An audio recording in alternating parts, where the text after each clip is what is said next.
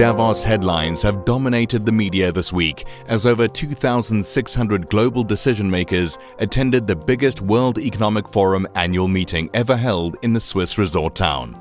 Against a backdrop of unprecedented economic and geopolitical uncertainty, heads of at least 40 countries and 634 CEOs from the world's leading companies gathered to discuss solutions to the planet's biggest challenges. Investex SA and UK CEOs Richard Wainwright and Ruth Lees attended the event, and in the last of this three-part Investec Focus Radio Davos Debrief podcast, they share the insights they gleaned from all the back-to-back meetings, lectures and dinners. Here they are in conversation with the editor of Business Maverick, Tim Cohen.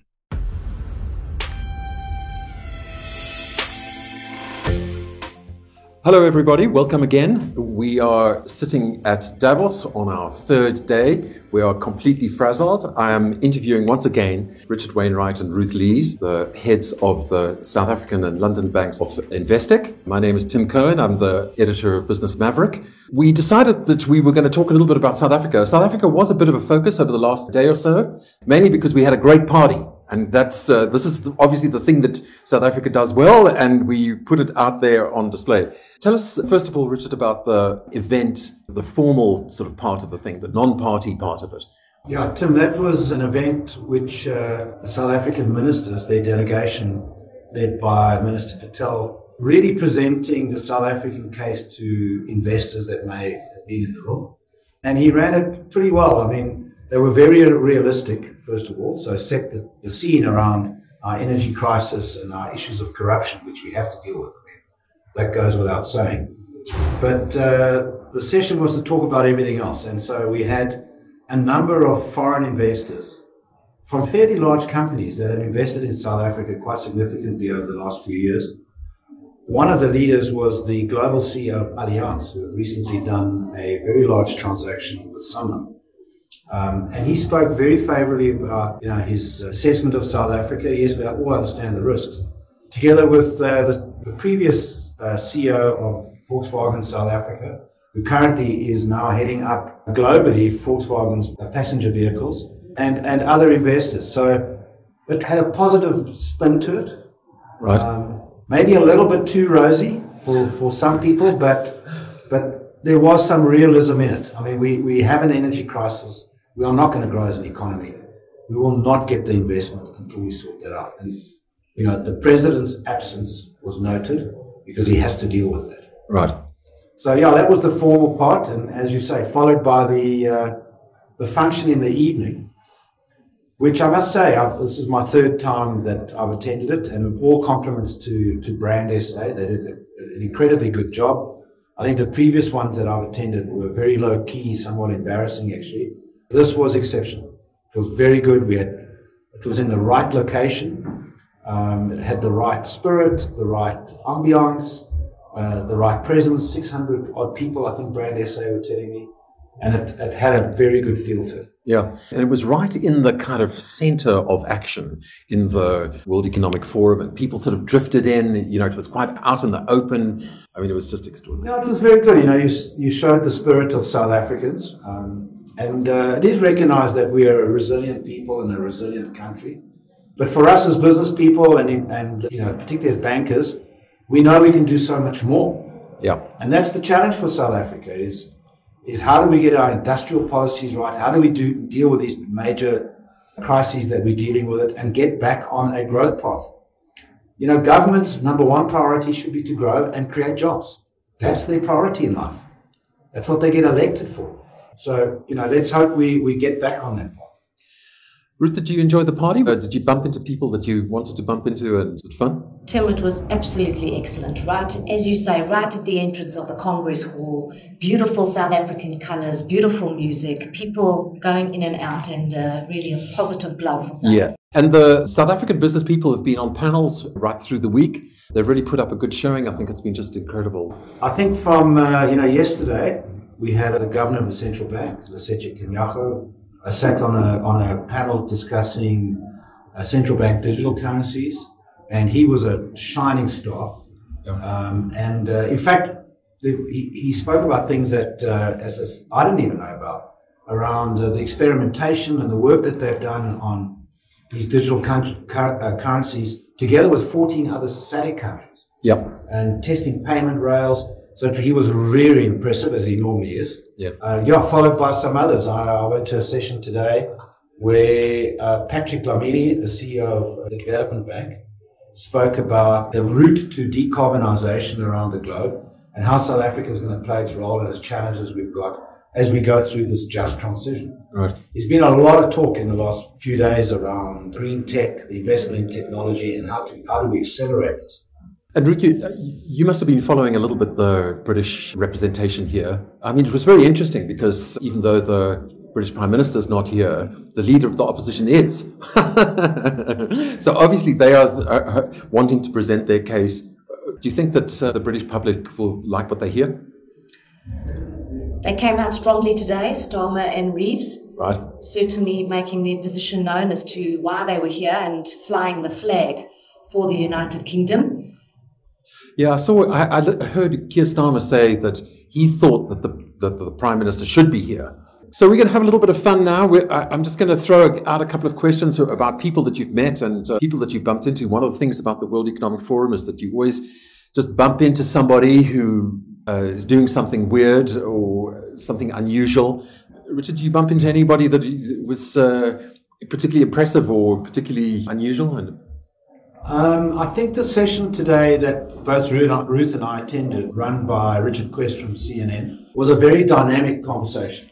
I mean, he's a very good interviewer, and he's very to the point, and he holds his panel very much on topic, and he put people on the spot. And I'll let Ruth tell the story how the managing director of the IMF responded to him trying to put her on the spot.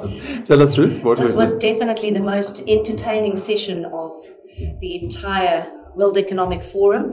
Richard Quest met his match in the head of the IMF, Kristalina Georgieva. And this was all about how fast, what is the velocity of climate change. And Richard Quest was not interested in hearing a restatement of the problem statement. He wanted to understand what is the action, how are we going to change this. So many jokes around, what number COP is this? 28. By the time you've reached number 28, surely you've made more progress than has actually been made. And Kristalina Georgieva definitely felt that the whole world is in the same boat. And Richard Quest spoke about, are we all riding then on the Queen Mary? And she turned around and said, I hate to tell you, but we're on the Titanic. And this, had rapturous applause and big laughter. But her real thrust was that the way forward for this is really to get global cooperation. That if she had a magic wand, you would get the US, Europe, the UK, India, China, all in a room together to coordinate a way forward on climate. I have to say my favorite little snippet from the conference was, when we started these conversations, we were talking about polycrisis. And there was a panel in which Niall Ferguson, who's a historian, very sort of contrary sort of historian, and the person who actually coined the phrase, the historian who coined the phrase polycrisis, was on the same panel. And Niall Ferguson said, I don't like the word polycrisis. It's like polystyrene. Tim, I suppose the other thing, just thinking about it, what's really stood out for me has been, in the first few days, was the Ukrainians that came here. Yeah.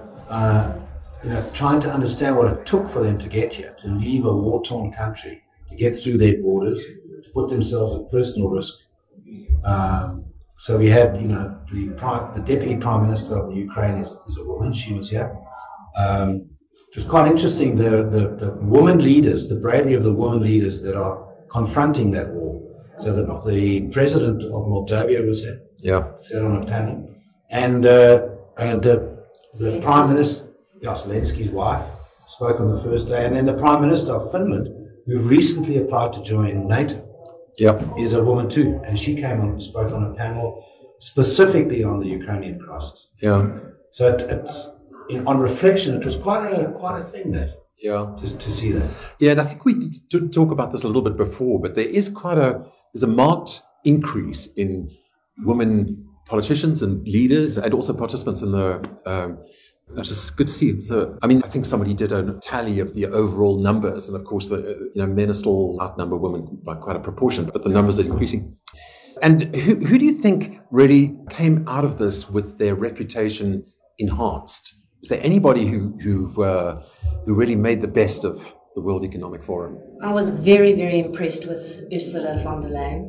Okay. She spoke incredibly strongly, with strength and conviction, and you almost felt that the EU was really a united. Yes, yeah, for a moment. As if she was speaking for one country. You know, we all know there's a lot of differentiation within the bloc, but really had a very clear plan, felt like there was stability and they could focus on the long-term forward vision rather than dealing with issues that are current right now. Yeah. Richard, anyone jump out? No, I can't think of anyone offhand. I would just say in reflection, there was no very senior leaders from the Biden administration. Yes. There was a senator that I saw today from Virginia, spoke very well about how the US has supported Europe and what's happening in the oil and gas industry and the decarbonization industry in the US. He was very, very good. Yes, I think he was even asked, was this Manchuk, and he was even asked whether he was going to stand. Yes. But, avoided that question. He wasn't saying no. Yeah, no. No one ever does. So he was impressive to me. Yeah.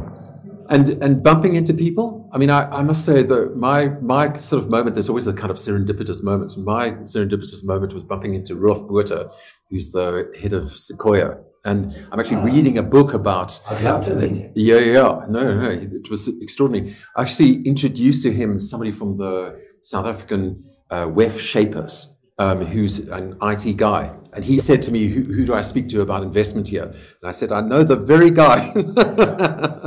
And I don't think anything will come of it anyway. The real highlight for me, Tim, was meeting with Al Gore. Oh, yeah. Investec was named as one of the top 100 global sustainability corporations, and he spoke beautifully. Really, I guess he missed being the president just by a whisker. And you could certainly see that in him coming across and his absolute passion continuing for the fight to drive, climate change and to make the world a better place. So it was actually very refreshing. And he spoke about what amazing work to do, that you wake up every day knowing that what you are doing brings about positive transformation for all. Did he give you your prize? Was he the... It was really a session for everybody to receive their award. So a fantastic dinner and wonderful achievements made by corporations. The winning company actually is working on green steel and making good profits out of green steel. Fascinating company. So many stories like that were shared on the evening. Okay. I think you can't underestimate what's happening around the world of the investment and the innovation around green technology. Yes. Whether it's steel, hydro, or otherwise, it came across very strong here, and it is going to accelerate. There's lots of incentives in place. Yes. No, that's right. I was going to ask about what the takeaways were, and I mean, that's undoubtedly one of them. Yeah. It seems like all of the European countries are absolutely determined now, A, to make the clean energy transition and to try and reap the benefits in the kind of reindustrialization process that entails. Alrighty. Well, thank you so much for the conversations. They've just been too much fun. I hope our listeners get something out of it. There's a couple of forums tomorrow, but they sort of kind of lightweight, and then there's a sort of farewell dinner. So we're going to wrap it up at this point. Thanks a million, and see you next year, hopefully. Yeah, thanks. Thanks, Tim. Thank you for listening to this special edition of Investec Focus Radio SA. Please take a moment to rate this conversation and to subscribe to the channel wherever you get your podcasts. The views expressed are those of the contributors at the time of publication and do not necessarily represent the views of the firm and should not be taken as advice or recommendations. Investec Bank Limited, an authorized financial services provider and registered credit provider.